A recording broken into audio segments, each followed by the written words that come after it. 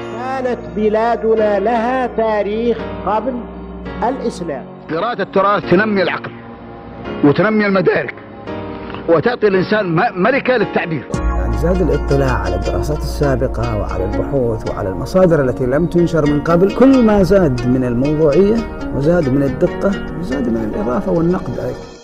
السلام عليكم ورحمة الله وبركاته، وأسعد الله أوقاتكم بكل خير. هذا سلطان شداد يحييكم في مساحة نقاشات في التاريخ والأنساب والبلدانيات التي نقدم لكم عبر منصة تويتر كل يوم اثنين بعد صلاة العشاء بتوقيت مكة المكرمة بساعة، بمشاركة عدد من النخب من باحثين ومهتمين مطلعين في هذه المجالات. وتستمعون إلى هذه المساحة بعد نهايتها عبر بودكاست قرمية.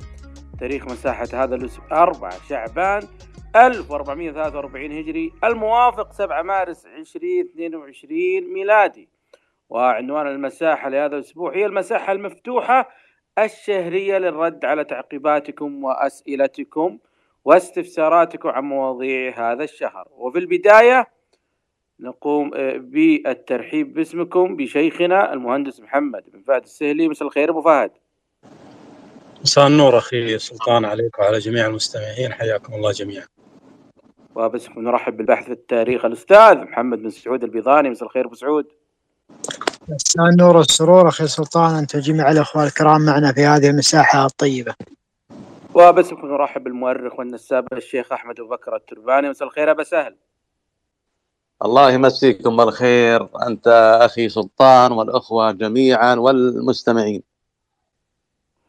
في البداية أذكركم وأذكر نفسي قبلكم بمواضيع الشهر الماضي، حيث كانت أول حلقات الشهر الماضي بعنوان وادي حجر السائرة إطلالة تاريخية، وثاني مواضيع الشهر كانت بعنوان لمحات من القضاء العرفي لدى قبائل الحجاز، وثالث عناوين مواضيع الشهر الماضي كان عن جبل ورقان في الآثار والأخبار والأشعار، وآخر المواضيع كانت في هذا الشهر بعنوان التحولات النسبية على ضوء النقوش الحجرية. أبو سعود، جتنا أسئلة كثيرة فيما يخص القضاء العرفي لدى قبائل الحجاز، لكن هناك استفسار إذا ممكن تتيح لنا فيما يخص مراحل التحاكم لدى قبائل الحجاز أو في النظام العرفي لدى قبائل الحجاز. تقدر أبو سعود توجزه لنا؟ وأعتقد أن القبائل كان لديهم أسلوب وعادات وتقاليد يعني تقلل من اللجوء إلى القضاء إلى حد ما، يعني لجوءهم إلى القضاء العرفي يعني قليلة رغم كثرة الوثائق التي نراها والقضاء وكذا، لأن يعني قضايا قليلة اللي كانت تصل إلى القضاء. فمثلا كانوا يحلون قضاياهم بينهم، أو أن كل أسرة أو خامس لهم شخص كبير يسمونه يعني مثل عاقلتهم، فتعرض يعرض عليها الموضوع، يعرض عليها القضية، فغالبا تحل القضايا قبل أن تصل إلى القاضي العرفي. وإذا وصلت القضية إلى القاضي العرفي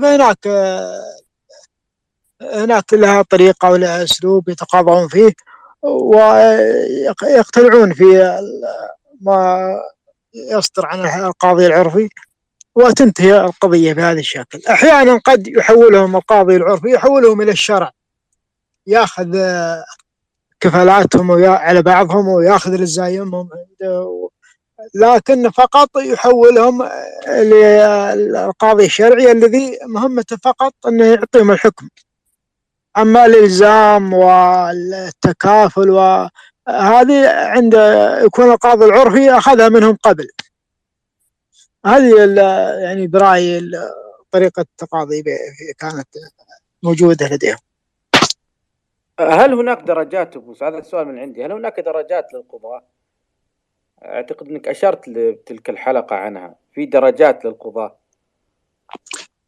أعتقد أن كانوا في قضاة كبار يعني على مستوى قبيلة حرب. أنا رأيت القرف الحازمي يسمي نفسه قاضي الحربية، ويمهر بعض القضايا التي يحكم فيها بهذا اللقب، وأحيانا الختم نفسه ختمه يكون مكتوب فيه فلان القرف قاضي الحربية. كذلك ابن طريف كان من كبار القضاة، يعني هم ابن طريف والقرف، يعني هؤلاء أكبر قضاة حرب. لكن أنا لاحظت في وثائق وادي الفرع أن هناك قضاة يعني أقل من القضاة هذولي، ويسموا ينادون بعضهم أو يسمون بعضهم في الوثائق عندما يشير إلى زميله يسميه أخوي، يقول أخوي فلان، وهو يقصد بذلك زميله في المهنة.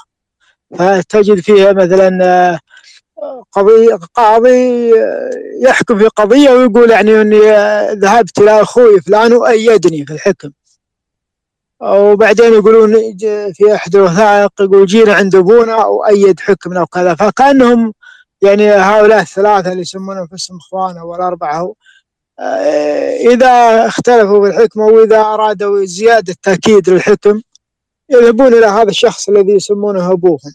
وأنا أعتقد أن هذا المنصب أنه يا أما أكيد لا بن طريف أو القرف لأن هم أكبر القضاة. لكن إلى الآن ما توصلت إلى وثائق يعني يذكر فيها اسم هذا الأب فيقولون روح ذهبنا إلى أبونا فلان. لكن إن شاء الله تطلع وثائق جديدة توضح بعض الغموض في هذه العلاقات بين القضاة وبينهم البعض. بارك الله في علمك يا أبو سعود. أبو سهل، سؤال من الأخ سينا 2010 يسأل يقول: القبائل التي تذكر في نقوش الخطوط القديمة هل هي قبائل حقيقية أم من تفسير علماء الآثار؟ أعتقد يا أبو سهل يقصد اللي قبائل تذكر في النقوش تسمى بالخط الثمودي أو الخط النبطي أو اللحياني. أعتقد يسأل عن هذه النقوش. هذه القبائل التي تذكر أو الأفراد اللي يذكرون هل هي قبائل فعلا حقيقية موجودة في يعني اللي أنا فهمت من كتب الأنساب العربية، أم هي تفسير علماء الآثار المعاصرين؟ أولا ينظر إلى هذه النقوش، ترفع إلى أهل الاختصاص من علماء الآثار، وعلماء الآثار يقرؤون هذه النقوش، وهذه القراءة ينظر أهل النسب على هذه القبائل، هل هي قبائل من ولد عدنان أو قحطان أو قبائل قديمة من العرب الأولى ومثل هذه الأمور. فيرجع أولا إلى أهل الاختصاص. أهل الاختصاص هم علماء الآثار، نستفيد من قراءتهم إلى هذه النقوش، ثم الحكم إلى أهل النسب لا علماء الآثار. علماء الآثار يقرؤون، لكن الحكم يرجع إلى أهل النسب. وبارك الله فيك. فيك بارك. بسأل أبو فهد هذا السؤال من الأخ نايف 13، سؤال قصير، يقول: كم جبل اسمه قدس في الحجاز؟ أعتقد المسمى القديم يا أبو فهد. قديما طبعا قدسان، كان قدس الأبيض وقدس الأسود، وقدس الأسود الآن هو الذي يسمى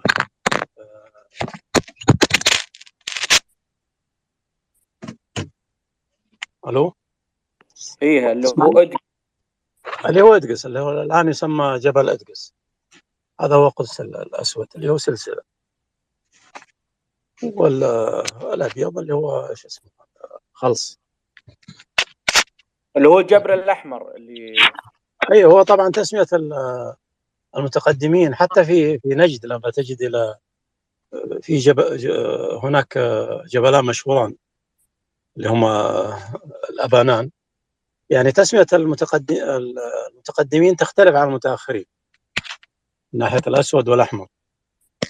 لذلك يعني المتقدمون يقولون الأبيض والأسود، والمتأخرون يسمون أبان الأحمر، والثاني أبان أظن أبو سعود يسمون الأبان الثاني أسمر. أيوة. فالخلاف يعني في تختلف التسمية عند المتقدمين عن المتأخرين. وإن شاء الله يكون لنا حلقة يعني عن أدقس أو سلسلة جبال قدس قديما، لأنه يعني تستحق حقيقة، وهو جبل وسلسلة جبال حقيقة يعني كبيرة جدا. نعم. بإذن الله. نعم. نعم يعني يستحق حقيقة. قد يرد في بعض كتب البلدانيين أو المعاجم قدس الأبيض وقدس الأسود، لكن قدس معروف الآن هو جبل إدقس، هذا معروف الآن ومشهور في هذا الاسم. يعني قديما أبو سعود هناك جبلين، لكن المعروف الآن جبل واحد. صحيح. وأحيانا العرب كانوا يحبون مثل التثنية باسم الجبال، أحيانا الاسم يسمون جبل باسم جبل آخر، أو يثنون اسم الجبل يضيفون مع جبل آخر بنفس الاسم حتى لو لم يكن يحمل نفس الاسم. فقد يكون يعني من قولهم القدسان قد يكون من هذا الباب. في سؤال من الأخ محمد ناشي يسأل يقول: هل وادي حجر أول الديار التي حلت بها قبيلة حرب؟ أبو سعود. لا، وادي حجر من الديار التي توسعت إليها قبيلة حرب في زمن البلخي، لكن قبل ما كانت فيه، قبل زمن البلخي. قبل زمن البلخي كانت في العرج وفي تلك المناطق، ثم توسعت شمالا وتوسعت جنوبا. يعني هي من البلاد التي توسعت إليها قبيلة حرب، لكن ليست من أول الديار التي حلتها قبيلة حرب بعد الهجرة. نعم بالضبط. رائع، جميل. إخوان اللي عنده أي سؤال أو استفسار تفضل، حتى لا يكون الأسئلة كلها من حبايبنا الموجودين في تويتر. نرحب بالشيخ خالد ببندر بالشوخ وتركي، مساك الله بالخير. أيضا من الأسئلة كثرة النقوش، هل هي دلالة على تواجد القبائل في هذه المنطقة الجغرافية؟ أعتقد قد يكون تواجد قديم، بسبب أنه المنطقة هذه التي تواجد فيها النقوش قد كانت على طريق التجارة القديمة، من نقل المر ونقل خطوط التجارة القديمة اللي كانت تربط ما بين الجنوب الجزيرة العربية وشمالها حتى تتعدى إلى الموانئ التي على شرق البحر الأبيض المتوسط. فهذه الخطوط التجارة التي يتواجد فيها كثافة سكانية في السابق، لكن انتفت هذه المناطق بسبب إشكالات كثيرة جدا، منها تدمير المدن أو تدمير المملكات اللي كانت موجودة هناك. أعتقد هذه من الأسباب. أبو فهد، وصلنا لك الطلب.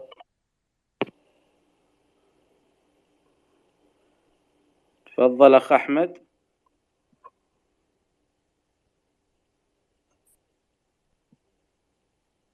يا أبو يوسف أحمد، تفضل.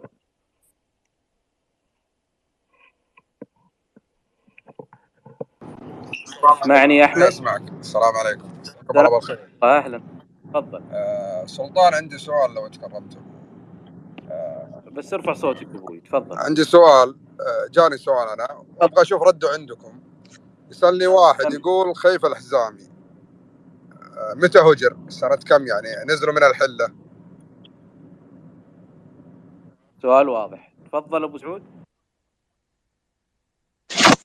ما سمعت السؤال للأسف، صوت الأخ أحمد ما ظهر عندي. سوق السيارة متى تم حل يعني بدأت الهجرة من هذا المكان؟ أي مكان؟ خيف الحزامي. بدأت الهجرة منها أو إليه؟ لا منها، يقصد منها. أعتقد كنت تحدث عنها عاتق البلادي، أعتقد في الثمانينات الهجرية، ولا لا أبو سعود؟ الهجرة إلى المدن؟ إيه، الهجرة من المدن، ترك الخيف. تقريبا بعد الستينات الهجرية، بعد انقطاع بعد وجود السيارات وانقطاع الجمالة، يعني صارت هناك يعني ركود اقتصادي أو أقل أو غير، ما هو ركود اقتصادي فقط، كان يعني في هناك فقر، وهناك يعني ذهبت الطرق والقوافل اللي يتعاملون معها أهل الأودية ويتبايعون معها ويعرضون عليها بضائعهم، فأصبح هناك كساد لدى أهل هذه الأودية، ثم أصيبوا بالفقر وهاجر كثير منهم إلى المدن.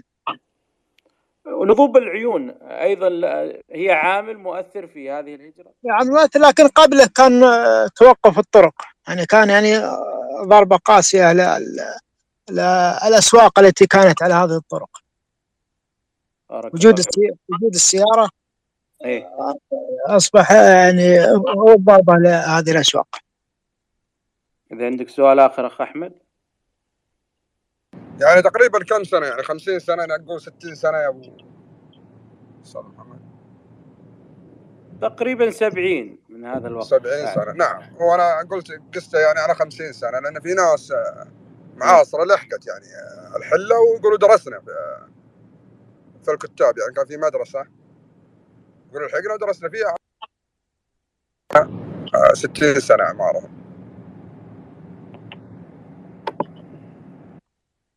رحمة الله على الجميع.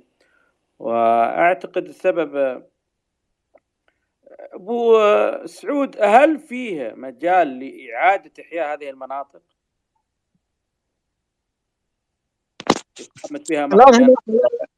لا نفهم هذه المناطق يعني عادت إليها الحياة يعني بعد يعني تطور وسائل النقل، وبعد تحسن الحالة المادية لكثير من الناس، يعني أصبح بعضهم يعود إلى هذه المناطق.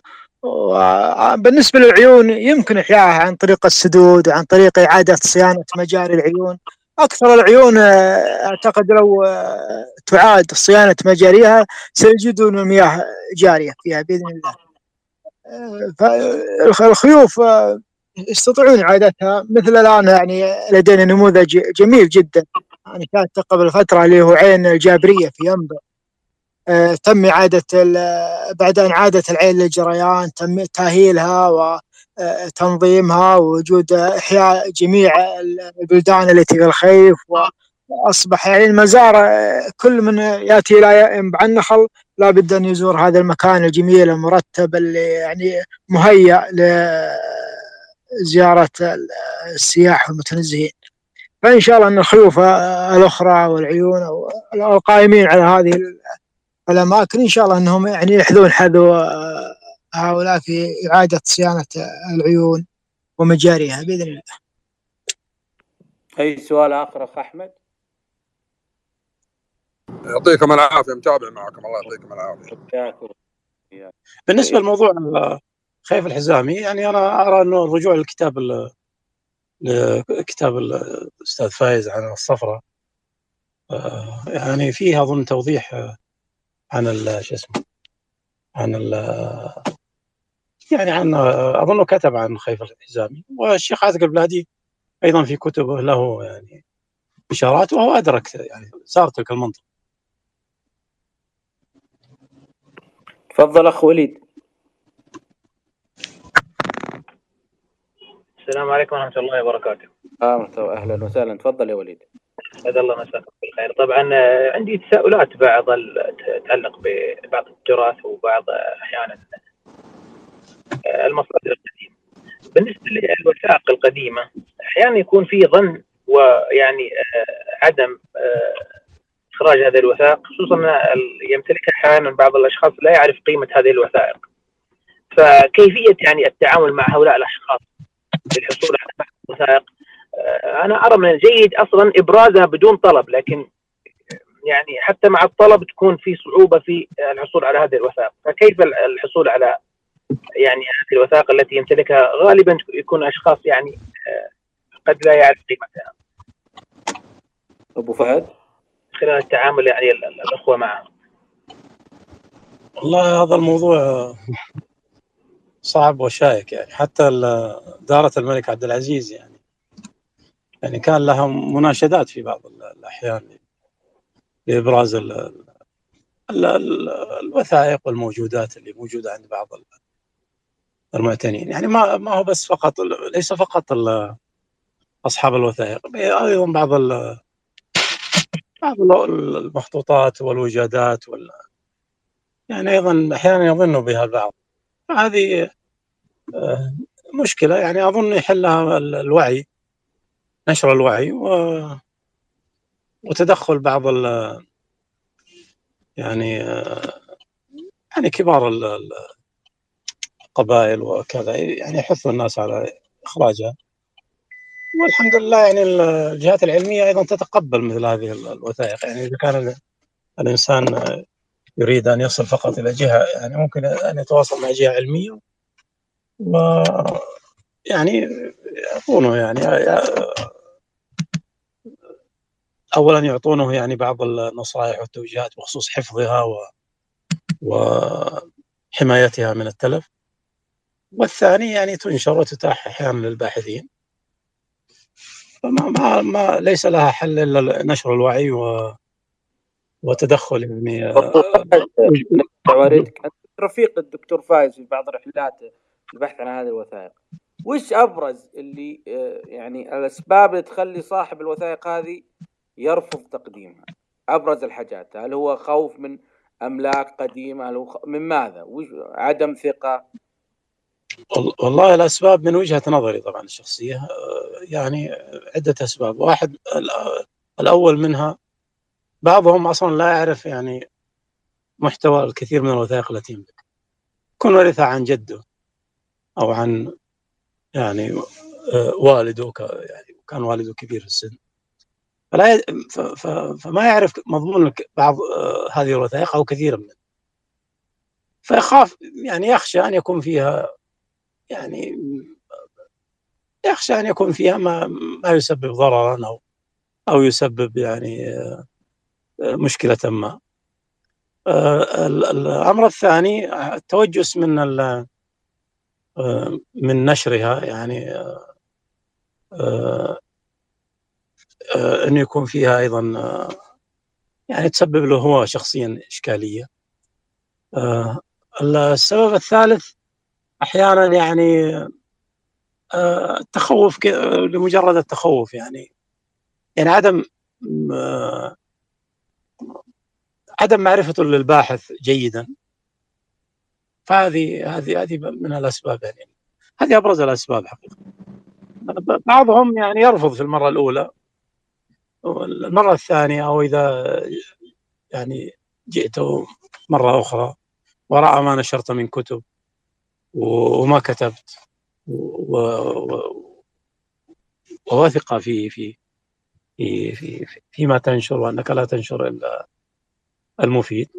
أغلب يعني أنا ما وجدت يعني وثيقة فيها إشكاليات يعني كبيرة، قليل جدا، نادر جدا يعني تكون وثيقة مثلا لها تكملة ولا يريد أن تنشر إلا بتكملتها، هذه لكنها قليلة جدا. يعني وثائقنا الحمد لله أغلبها مواضيعها يعني مفيدة ونافعة، لكن أنا يعني أعذر بعض الناس حقيقة يعني يتوجس، لأن الإنسان يعني إذا لم يكن مطلعا فطبيعي أن يكون عنده شيء من التخوف،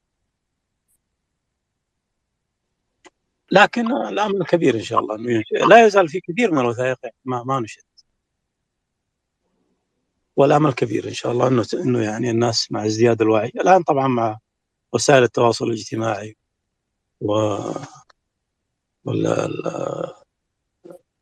والتواصل الكبير بين الناس، إن شاء الله أن هذه المخاوف والوعي يعني تتقلص والوعي يزيد، ونرى المزيد والمزيد إن شاء الله من الوثائق.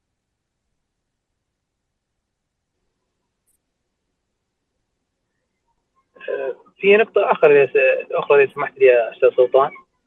تفضل وليد.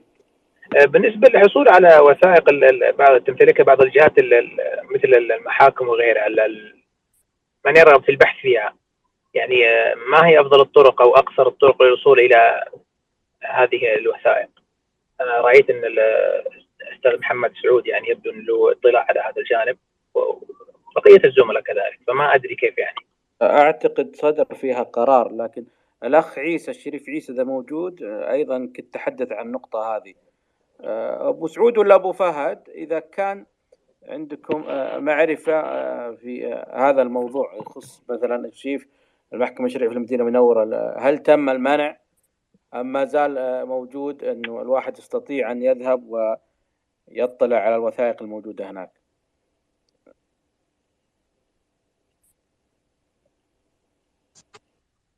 والله الذي أعرف أنه ما هو متاح يعني الاطلاع عليها في الفترة بعد، يعني في قرار صدر قبل يعني فترة، لكني الآن طبعا لا يحضرني مضمون القرار. لكن خارج المملكة يعني أنا رأيت الكثير من الكتب عن المحاكم الشرعية، سواء في الشام أو في مصر أو في غيرها. يعني في كتب نشرت، طلعت عليها، وأنا لي مقال لم ينشر عن وثائق المحاكم الشرعية.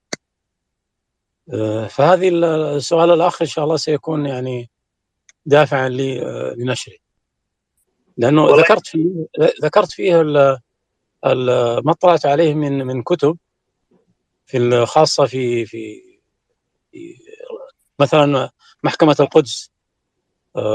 هناك أحد الدكاترة أو أحد الباحثين ألف كتابا رأيته يعني استند إلى وثائقها. هناك في طرابلس أيضا أظن الدكتور تدمري استفاد من وثائقها في بعض بحوثه. هناك غيرها أيضا اطلعت عليها، وبعض البحوث يعني اطلعت عليها، وهي أكثر حقيقة مما نشر عندنا في المملكة من بحوث تعتمد على وثائق المحاكم الشرعية. أنا الذي رأيته يعني قليل جدا. يمكن الشيخ بن زاحم في تراجم في كتابه عن تراجم قضاة المدينة، وأيضا الدكتور فايز البدراني في كتابه المعروف عن محكمة المدينة،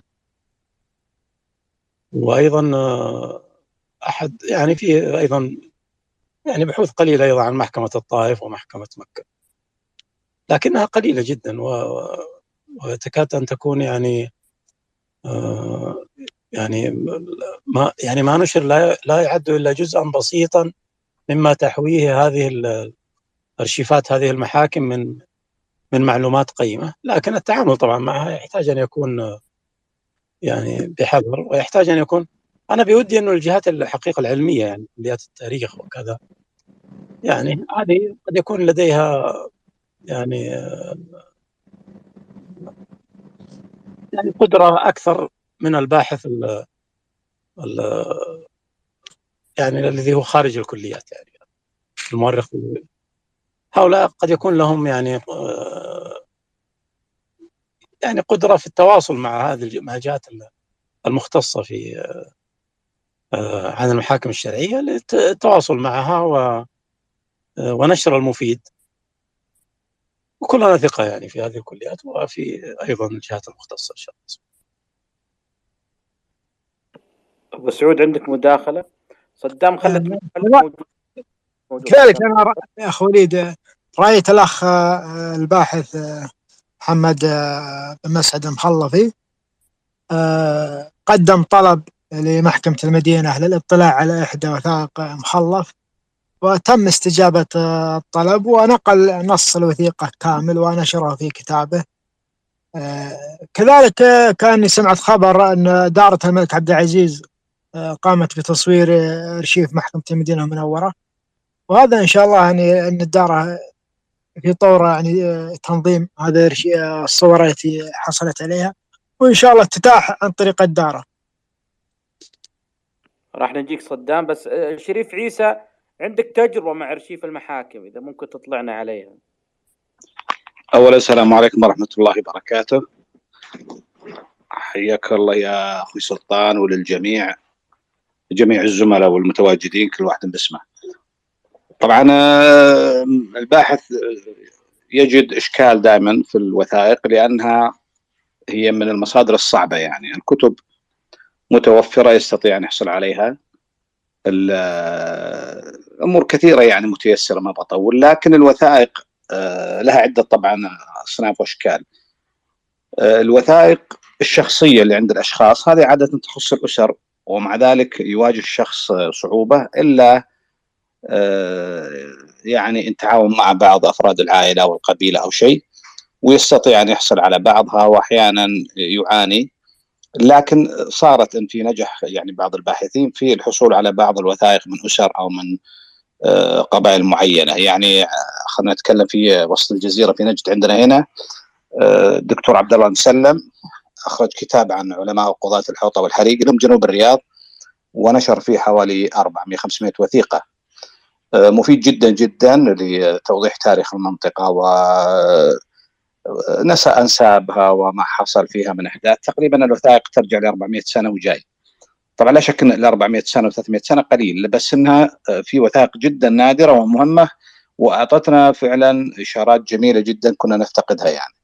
كذلك وثائق الزلفي أخرجها أعتقد الدكتور البدراني، أعتقد أن له دور فيها أو شيء، أو تعاون معهم أو استفاد منهم، لأنه له كتب برضو عن الزلفي. وثائق ستير أخرج مؤخرا وموجود يمكن للسنة، في وثائق كبيرة جدا عن منطقة ستير. في وثائق في شاقرة إلى آخره. بعض الجهات الخيرية هذه الجهات التطوعية أيضا ينشرون وثائق متاحة للجميع، لكنها طبعا في الغالب وثائق عامة، يعني ما هي وثائق نادرة ووثائق ثمينة إلا نادرا يعني. هذا النوع من الوثائق إلى حد ما متوفر مثل ما قلت. الوثائق الدول، بعض الدول تنشر وثائق مثل الدولة العثمانية الآن كبت وثائق تماما وجدا جدا ثمينة بالنسبة لنا في الجزيرة العربية. أخذنا منها أشياء كثيرة ووجدنا يعني إجابة على كثير من التساؤلات. لو تقرأ كتب التاريخ وبحوث التاريخ في الجامعات السعودية قبل 30 سنة وقبل غير الآن تبين أشياء كثيرة جدا. تاريخ المدن، قبيلة بني خالد، وش كان دورها، كلها عرفناها من الوثائق العثمانية. الأشراف في نجد، ايش جابهم في نجد، لماذا أتوا لنجد وحملاتهم العديدة. كان من أول الباحثين زي الدكتور فهد الدامغ، يمكن شفتوه مقابلة أخيرة وغيره، يقول أتوا لأخذ الإبل، و يعني كأنها غارات قبلية، لكن اتضح أنها كانت مهمة موكلة له من قبل الدولة العثمانية بخطابات رسمية من الخليفة العثماني. فبالتالي وضحت لنا كثير من الأمور التاريخية اللي ما كنا نعرفها وكنا فعلا نقف حائرين فيها. يعني تأتي حملة من مكة يقدرها العصامي عام 986 هجري ب50,000 جيش الحسن بن أبي نمي لكي يغزو لما قرية صغيرة، فيفسرها الباحثين بأنه يريد السلاح على الإبل والغنم. الجيش كله تكلفة بس مسيرة يعني وين يمكن عدد الإبل الموجودة في نجد كلها. فما كان كلام سليم وما كان مقنع لحد ما طلعنا على وثائق العثمانية وأنها بتكليف منها لمعاقبة بعض الولاة اللي كانوا لا يحفظون الأمن ويغيرون على الحجاج إلى آخره. هذه وثائق الدول. في وثائق الهندية طلعت طبعا في الأخير في مجلدات كبيرة، بس يمكن فائدتها قليلة الهندية. في وثائق روسية أيضا طلعت مؤخرا ولها شوي يعني فائدة برضه. الروسية طبعا متأخرة، الروس لم يدخلوا المنطقة ولم يتعاملوا إلا حوالي من 150 200 أقل من 200 سنة بشوي. وجودهم يمكن من 100 سنة الأخيرة هو اللي شوي مفيد. الوثائق المصرية جدا مفيدة مثل العثمانية موجودة بكثرة، وهي طبعا تتبع العثمانيين قديما واستفدنا منها كثيرا في تاريخ الحجاز بالذات، وفي غزوات إبراهيم باشا على الجزيرة العربية وغيره. وفي منشورة أيضا وثائق الدولة العثمانية الخاصة بالجزيرة. يبدو الكتاب بهالشكل البيات يعتقد 4 أجزاء كلها يخص كلها من مصر يخص الجزيرة العربية. طبعا في الوثائق البريطانية أيضا لها دور، بس أيضا الوثائق البريطانية من 150 سنة وجاي تقريبا في الحدود، وكثير منها يخص اليمن وهكذا، والفرنسية وإلى آخره. هذه متوفرة موجودة. الجهات الأكاديمية زي الجامعات السعودية تجد صعوبة، لازم تكون باحث ولازم تحصل على إذن ولازم يكون بحثك تبع الجامعة أو جامعة سعودية أخرى وتأتي بخطاب يعني أمور طويلة جدا لحد ما يطلعونك على الوثائق، وتجد صعوبة حقيقة. لكن ممكن تستفيد من بحوث الآخرين. أما أنت كباحث هاوي لا تنتمي الجامعة ولا عندك بحث يتبع الجامعة للدكتوراه ولا لدرجة علمية، من الصعب جدا جدا أن تستفيد منهم مثل ما قلت. والخطاب اللي بتجيبه لن تستطيع الحصول عليه إلا إذا كنت باحث تبع جامعة سعودية، في الغالب جامعة سعودية أخرى. وثائق المحاكم عاد هذه اللي تكلمتوا عنها هذه أصعب نوع، لأنها تقريبا فيه توجيه بعدم فتحها لأحد، سببت مشاكل أنت كباحث تريدها، لكن المجتمع يرى أنها ما فيها فائدة، مشاكلها أكثر من فائدتها. لكن أنا كباحث أتمنى أشوفها وأطلع عليها وأعرفها، لكن كالباحثين كم عدد في المجتمع؟ قليل. لكن مشاكلها اللي ظهرت والادعاءات اللي بنيت عليها والشكاوي والمشاكل جعلت المحاكم تقفل هذا الباب تقريبا أمام الناس، وهذا توجيه مثل ما قلت. أعتقد أنه من الصعب جدا الاطلاع عليها، إلا ربما يعني باحث حصل على أذونات كثيرة من جهات أكاديمية كثيرة ولا غيرها، هي ممكن هذا يفتح له، وأعتقد أنه من الصعب، لكن ممكن. في وثائق تبع دارة الملك عبد العزيز، كنا نعرف دارة الملك عبد العزيز أعلنت قبل فترة أنها تستقبل الوثائق المواطنين وتستطيع تصونها لهم وتحافظ عليها وتعطيهم توجيهات بكيفية المحافظة عليها. بس المشكلة وجدناهم أنهم يستفيدون منها. كانت وثائق ثمينة أخذوها وقالوا عندنا تكون لدينا، وكانت وثائق غير ثمينة للأسرة فقط رفضوها وما يعني استفادوا منها، فصاروا كأنهم منافسين للناس في جمع الوثائق، فما استفدنا منهم ذيك الاستفادة. لكنهم موجودة إلى حد، برضو تحتاج إذن، وشوي مؤخرا صارت صعبة جدا الدخول للدارة والاطلاع على الوثائق، صعبة جدا يعني، تحتاج إلى أذونات وتحتاج إلى يعني من هذا النوع. ما أريد أطول عليكم، وسعدنا فيكم حقيقة وبمشاركتكم. بارك الله فيك شريف عيسى. وليد خليك موجود. سليمان اطلع وعاود الدخول عشان الطلب يضبط. الأخ سليمان اعمل خروج ثم نعمل معاودة الدخول حتى استطيع تحرك المايك. أسفين على التأخير. صدام تفضل. صدام الحبسي يا هلا. السلام عليكم، مساكم الله بالخير جميعا. وش حالك يا اخونا سلطان والمضيف؟ الله يحفظكم جميعا. وياك. ممكن طال عمرك توضح لي الرأي يا اخوي بخصوص الموضوع؟ يعني يتكلمون عن شو؟ يعني وثائق تخص شو بالضبط يا طويل العمر يا اخونا سلطان؟ بارك الله فيك يا صدام. عندنا احنا كل شهر مواضيع نقدمها بشكل أسبوعي، ونهاية الشهر نقدم مساحة مفتوحة نراجع فيها أسئلة واستفسارات المستمعين خلال الشهر الماضي عن المواضيع السابقة. فكان أول أسبوع عندنا عنوان المساحة كان عن وادي حجر السائرة، هذه منطقة موجودة جنوب المدينة. والأسبوع الثاني كان لمحات من القضاء العرفي لدى قبائل الحجاز. والأسبوع الثالث كان عن الجبل المعروف الشهير جبل ورقان. والأسبوع ما قبل الماضي كان بعنوان التحولات النسبية على ضوء النقوش الحجرية. إذا عندك أي سؤال خص الموضوع أو أي استفسار آخر. ما علي يا طويل العمر، باختصار وجيز، ما بطول عليه. في بعض الوثائق يا طويل العمر مزورة، خذوها من أخوكم الصغير. بعض الوثائق مزورة، أنا شايف بعيني ومتأكد من هالشيء، يعني واثق من هالشيء. واللي زوروها طال عمرك تدخلوا فيها الأجانب مثل البريطانيين ومثل العثمانيين هذول الكلاب، يعني اسمح لي على هالكلمة، يوم طال عمرك قتلوا أهل المدينة وما خلوا حد فيهم، حتى العرب القدماء اللي بالمدينة، يعني هم العرب الأصيلين طال عمرك تحصلهم بتركيا الحين، يمكن أحفادهم بالمثال أقول لك، يعني نكل بأهل المدينة.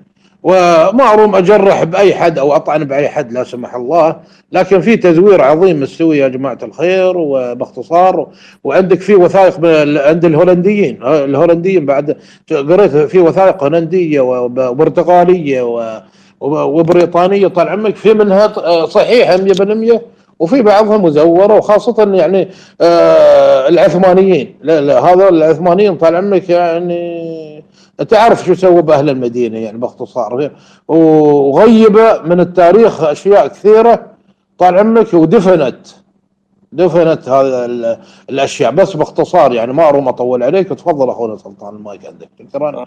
الله فيك صدام. وليد إذا عندك استفسارات أخرى. الله يسعدك اخوي سلطان. والله في بعض الاستفسارات وبعض المناقشات التي تثري احيانا تثريني انا قبل ان تثري البقيه.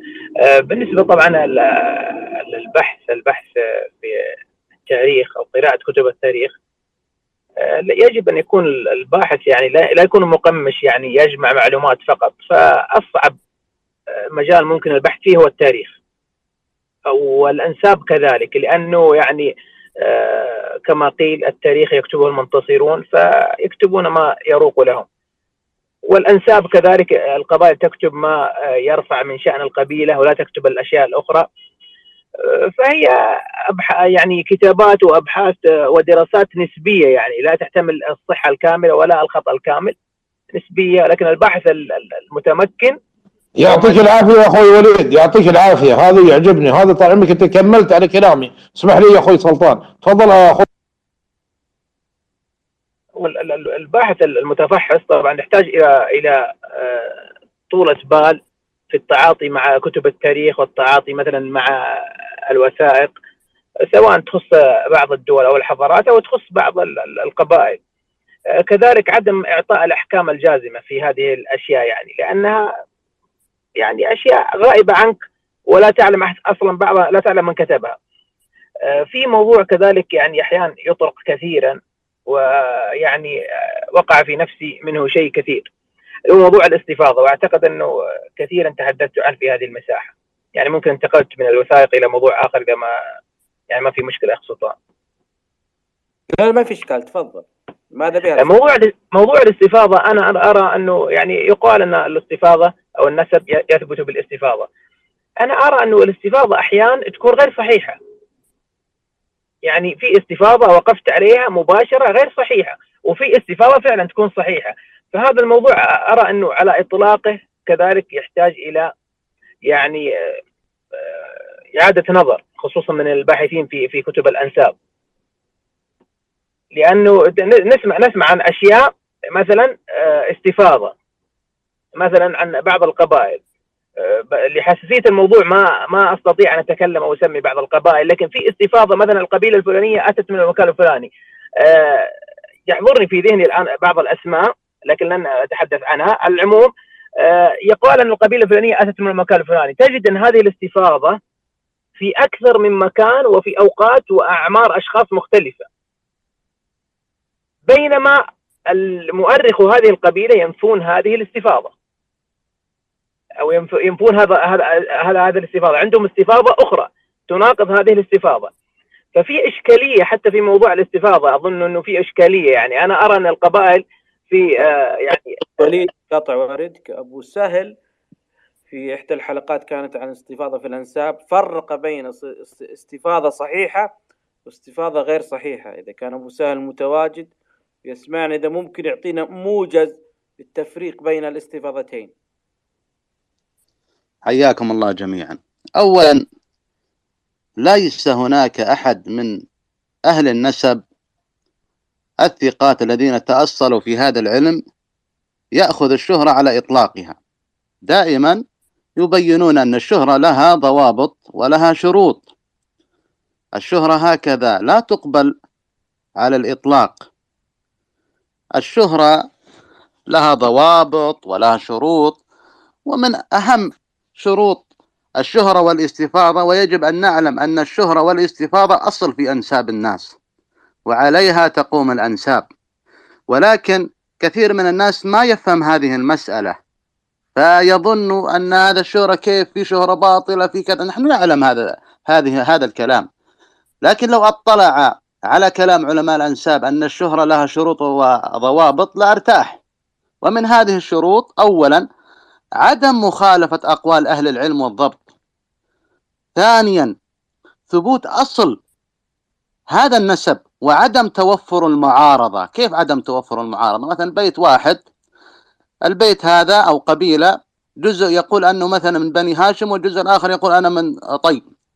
هنا توفرت المعارضة، مما يدل ذلك على إيش؟ على انعدام الشهرة والاستفاضة بينهم. لو كانت بينهم شهرة واستفاضة ما اختلفوا هذا الاختلاف وما عارضوا الروايات. ثم الشرط الأخير عدم توفر الجرح المفسر ممن يعتد برأيه في الأنساب. مثلا قبيلة تقول أنها من بني هاشم، وأهل النسب الثقات بيّنوا أن هذه القبيلة قحطانية وفسروا كلامهم بالأدلة العلمية. هذا جرح مفسر. هذه القبيلة لو انتشر هذا النسب بين الأمة كلها على أنهم أشراف أبدا لا يقبل. وهذه شهرة تسمى الشهرة الباطلة التي لم تتوفر فيها شروط صحة الشهرة. ليش؟ لأن الجرح المفسر توفر في هذا الشهر، وهو كلام العلماء أهل النسب الثقات على أن هذه القبيلة من قحطان وليست من بني هاشم. فالشهرة والاستفاضة لها شروط ولها ضوابط، وليس هكذا على الإطلاق. ما أحد من علماء الأنساب جعل الشهر هكذا، إنما تكلموا ووضعوا لها شروط في مؤلفاتهم وكلامهم على الأنساب. وبارك الله فيكم. فيك بارك. استكمل أخ وليد. حديث وافي وجميل جدا، لكن يعني برضو تدخل فيها بعض الإشكالات إذا ما وجدت شخص يعني متخلص من التعصب أو باحث متمكن، يعني راح تظهر استفاضات غير صحيحة. لكن حديث يعني جميل جدا في يعني ضبط الاستفاضة.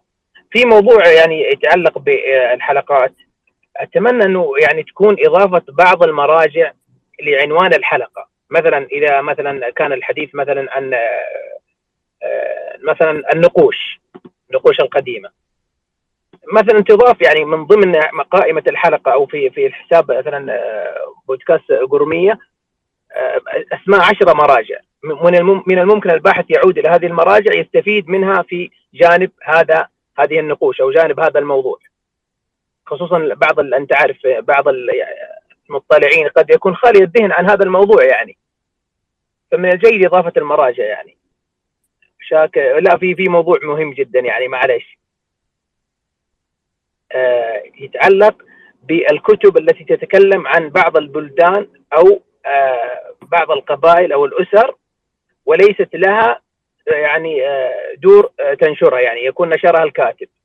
يعني حقيقة واجهت صعوبة بالغة في التواصل مع بعض الباحثين للحصول على بعض المراجع. إذا كان ليس لك علاقة شخصية مباشرة مع الباحث فإنك لن تحصل على الكتاب. وأنا أرى أنه العلم يعني من زكاة العلم تبليغه للآخرين أو نشر العلم كذلك، يعني أمر جيد جدا. يعني أنت كتبت كتاب، ألفت مؤلف في مجال ما، انشر هذا الكتاب. إن لم تستطع نشره ورقيا فانشره إلكترونيا، اترك رابط لنشر هذا الكتاب. يعني وجدت صعوبة بالغة في الحصول على بعض المؤلفات خصوصا الحديثة، يعني فأرى أمر أنه غير جيد. يعني الباحث يعني قطع نصف الطريق وتوقف يعني عن إكمال الطريق. إذا تسمح لي، كلامك كطالب علم صحيح في جزئية، لكن يجب نضع في الحسبان حقوق الملكية قد تكون لدى المؤلف نفسه، قد تكون لدى دار النشر. ففي بعض الإشكالات البسيطة التي تمنع انه مثلا ينشر مجانا او انه يوزع مجانا او انه يوضع له رابط الكتروني.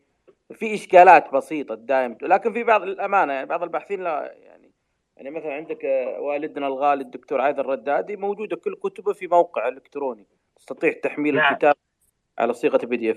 اعتقد الشريف عيسى تعقيب، لو نسمع الشريف. تفضل شريف عيسى. السلام عليكم ورحمه الله. بالنسبه للشر والاستفاضه اللي يتكلم عنها الاخوان واوفوها حقيقه حقها، هي ليست ترى خاصة بعلم النسب، هي ليست قاعدة عند علماء النسب فقط، هي قبل ذلك عند علماء الحديث. نحن نعرف أن الحديث دون بعد وفاة الرسول صلى الله عليه وسلم وكثير من الصحابة، بل كل الصحابة، ودون في عهد تابعي التابعين أو حتى تابعي التابعين. فبالتالي كلها أخذ بالتناقل وبالتواتر، كثير منه، بعض طبعا غريب وأحد إلى آخره.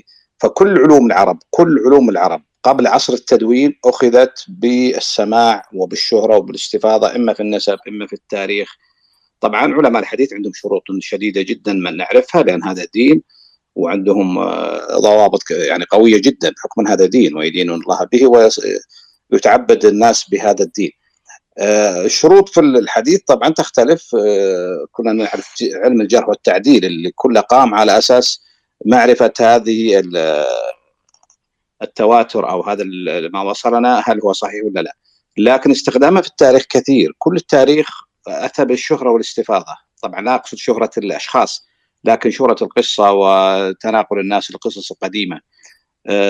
حتى التاريخ الحديث والتاريخ يكتبها أحيانا متأخرون ما عاصروا الحديث، فكلها تأخذ من أفواه الناس. هذا نوع من الشهرة اللي قيد فيها العلم. فالشهرة هذه هي من علوم العرب، أو الحفظ، ملكة الحفظ وتناقل العلم بالحفظ، هذه من خصائص العرب ومن علوم العرب تقريبا. استخدمت كما قلت في الحديث في التاريخ بكثرة، في أملاك الناس، في الزواج إلى آخره، واستخدمت في النسب، أنه إذا اشتهر شخص وتواترت الأمور على أنه من القبيلة الفلانية فهو من القبيلة الفلانية، لأن هذا يكفي، ما هناك لا شيء مقيد ولا شيء. طبعا إذا عرضها وثائق، إذا عرضها كتب تاريخية، إذا عرضها منطق تاريخي، عاد شيء ثاني، لها قواعد ولها طبعا أمور.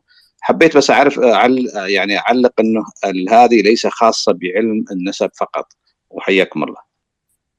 بارك الله فيك شريف عيسى. أبو فهد، إذا تسمعنا فيما يخص نشر الكتب مجانا أو نشر عن طريق الرابط الإلكتروني.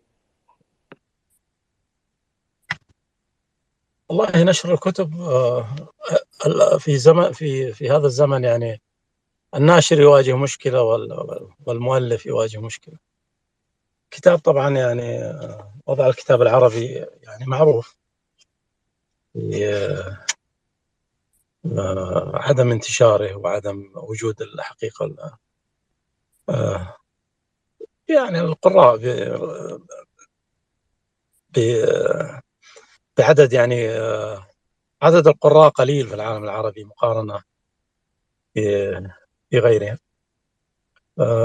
عدد الكتب التي تطبع، دور النشر تقريبا يعني تعاني حقيقة في السنوات الأخيرة، والذي يعرف يعني لو له تواصل مع كثير من دور النشر والمكتبات يعرف ما تعانيها. فنحن يعني نلوم يعني أحيانا، لكن حقيقة المسألة ذات جوانب، يعني الموضوع يعني شائك، وكتب عن وضع الكتاب العربي يعني مؤلفات وبحوث. بالنسبة لبعض الكتب التاريخية القديمة، طبعا هو فيه زمن معين ثم يصبح الكتاب يعني متاح، يمكن تصويره ويمكن طباعته حتى مرة أخرى، وهذه يعني ضمنتها يعني حقوق الملكية الفكرية، وإن كانت بعض الدول العربية لا تلتزم بهذه بالملكية الفكرية أصلا. فوضع الكتاب العربي أصلا مؤسف، هذا الذي يعني جعل هذا الوضع جعل المؤلفين يعني يعانون، ودور النشر تعاني، والمكتبات تعاني.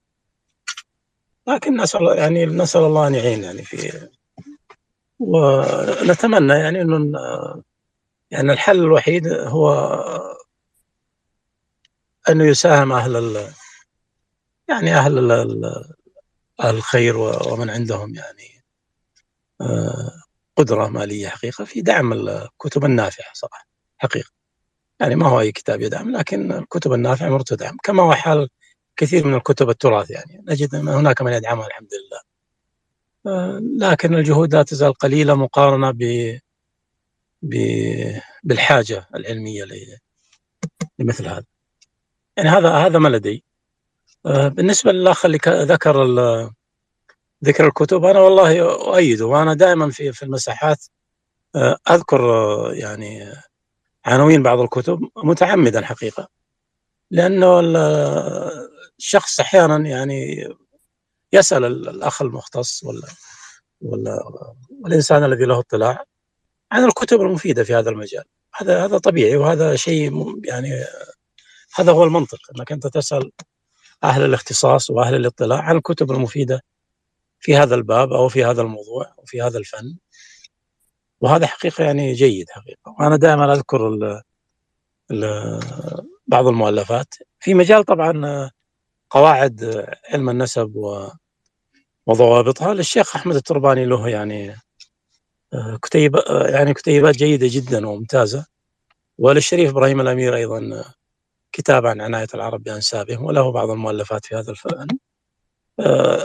جميع كتبهم يعني جيدة في هذا المجال حقيقة، فأنا أنصح بالاطلاع عليها والاطلاع على كتب غيره. كتب الشيخ عاتق البلادي فيها فوائد مبثوثة، يعني ليست مجموعة في محل واحد، لكنها مبثوثة في كتبه. يعني تجد لديه يعني قواعد وضوابط يسير عليها جميلة جدا. وبحكم اتصاله بالرواه وبسنوات طويلة اكتسب يعني ملكة ودربة جعلته يفرق بين الرواية المحدثة والرواية التي يعني لها أصل والتي ليس لها أصل، وشيء من هذا القبيل. يعني يعرف ذلك الذي قرأ كتب الشيخ، وكتب أيضا الدكتور فايز البدراني أيضا جميلة جدا، وفيها ردود على بعض الروايات العامية التي يظن البعض أنها توازي الشهرة والاستفاضة، وهي حقيقة روايات عامية مبنية مثلا على تشابه الأسماء أو على حدث معين أو على أشياء من هذا القبيل، وليست شهرة واستفاضة قديمة، بل أحيانا تخالف الشهرة والاستفاضة الصحيح. يعني هذا ما لدي في هذا الجانب. بارك الله فيك شيخنا. نرجع لك وليد، لكن الأخ قلم الطريق تفضل.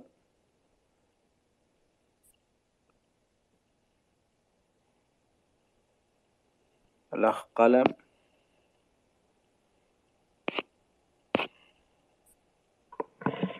يا قلم الطريق.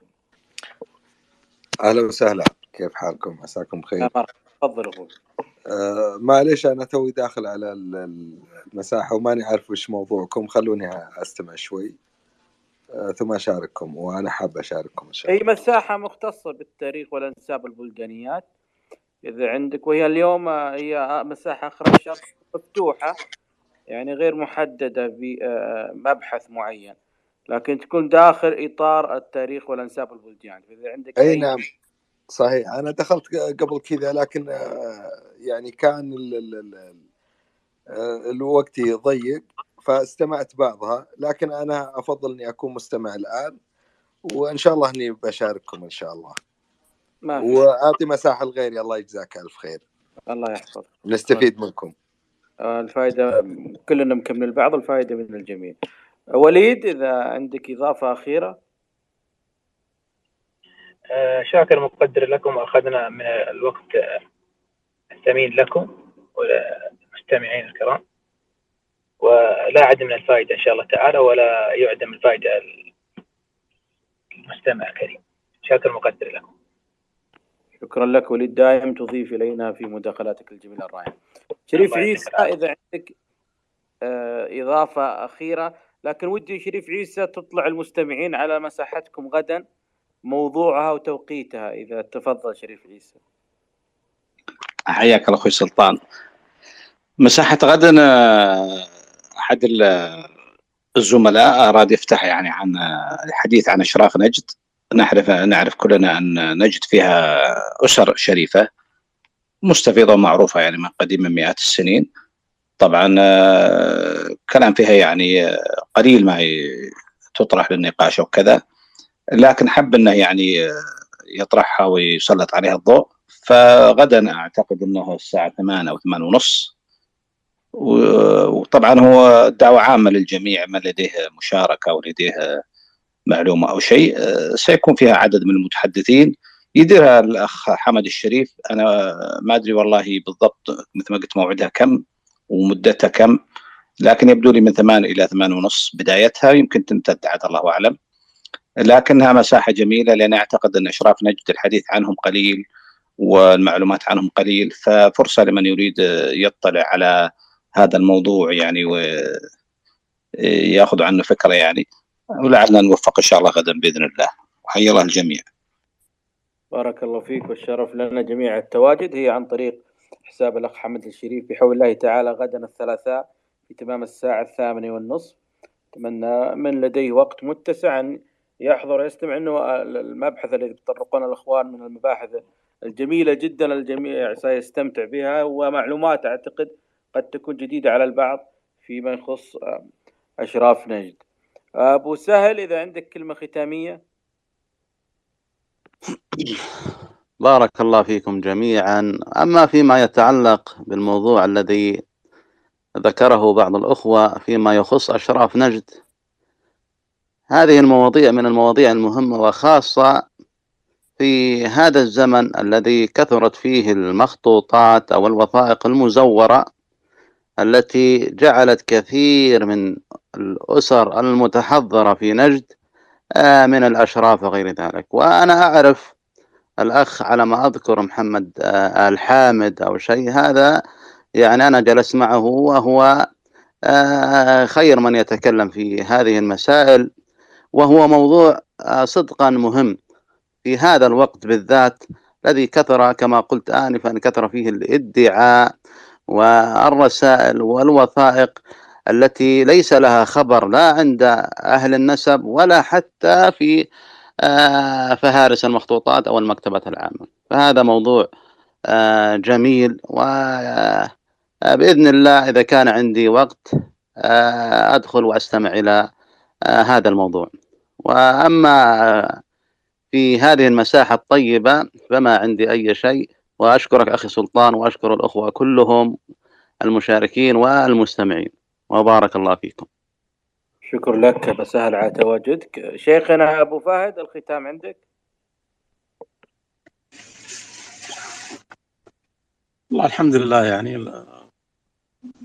المواضيع التي طرحت في هذا الشهر أيضا كانت يعني مواضيع قيمة وجيدة. أعتقد أنه يعني عندما تكلمنا عن وادي حجر ذكرنا كتاب الأستاذ بندر الزبالي، وادي حجر العراق والتاريخ، كتاب مفيد وقيم جدا. عندما تكلمنا عن النقوش أيضا ذكرنا بعض الكتب والمصادر المفيدة. عندما تكلمنا أيضا عن القضاء العرفي أيضا أخونا الدكتور حامد رحمه الله يعني تحدث حديثا يعني جيدا في هذا الباب، وأخونا أيضا محمد سعود له اطلاع يعني طيب جدا وجميل. أحب أضيف أيضا بالنسبة لخيف الحزامي، أظن أن أخي الأستاذ عدنان العمري له أيضا بحث عن الخيف، أو له مقال في بعض الدوريات، يحسن لمن أراد الاطلاع أن يطلع عليه. بالنسبة للوثائق الأهلية هناك أيضا العديد من المحاضرات التي يعني كانت تتحدث عن أهميتها ودورها. هناك محاضرة قيمة يعني تذكرت أنا بعد أن تحدثت عنها، محاضرة قيمة للدكتور أستاذنا الدكتور عايض الردادي حفظه الله عن أهمية الوثائق الأهلية، ألقيت في الرياض. محاضرة قيمة يحسن الرجوع إليها والاطلاع عليها. شكرا لك أخي سلطان على يعني جهودك في إدارة هذه المساحة، وشكرا لإخواني المتحدثين في هذه المساحة، وشكرا للمستمعين الذين يعني يثرون الحقيقة المساحة بالنقاشات والأسئلة المفيدة والجيدة والملاحظات أيضا. نشكر حقيقة أخينا الشريف عيسى يعني، وإن شاء الله أنه يكون يعني نتسع الوقت، وسنحرص جدا على حضور هذه المساحة، لأن الموضوع فعلا يعني الكتاب موضوع أشراف نجد يعني الكتابة عنه قليلة جدا مقارنة بالأسر الأخرى في نجد حقيقة. هذا ما لدي، وشكرا لك أخي سلطان لجميع المستمعين. شكرا لك أنت أبو فهد، وشكرا للجميع على حضوركم وتواجدكم وأسئلتكم واستفساركم. نلقاكم بحول الله تعالى الأسبوع القادم. كان معكم سلطان أشدادي، ودمتم بود.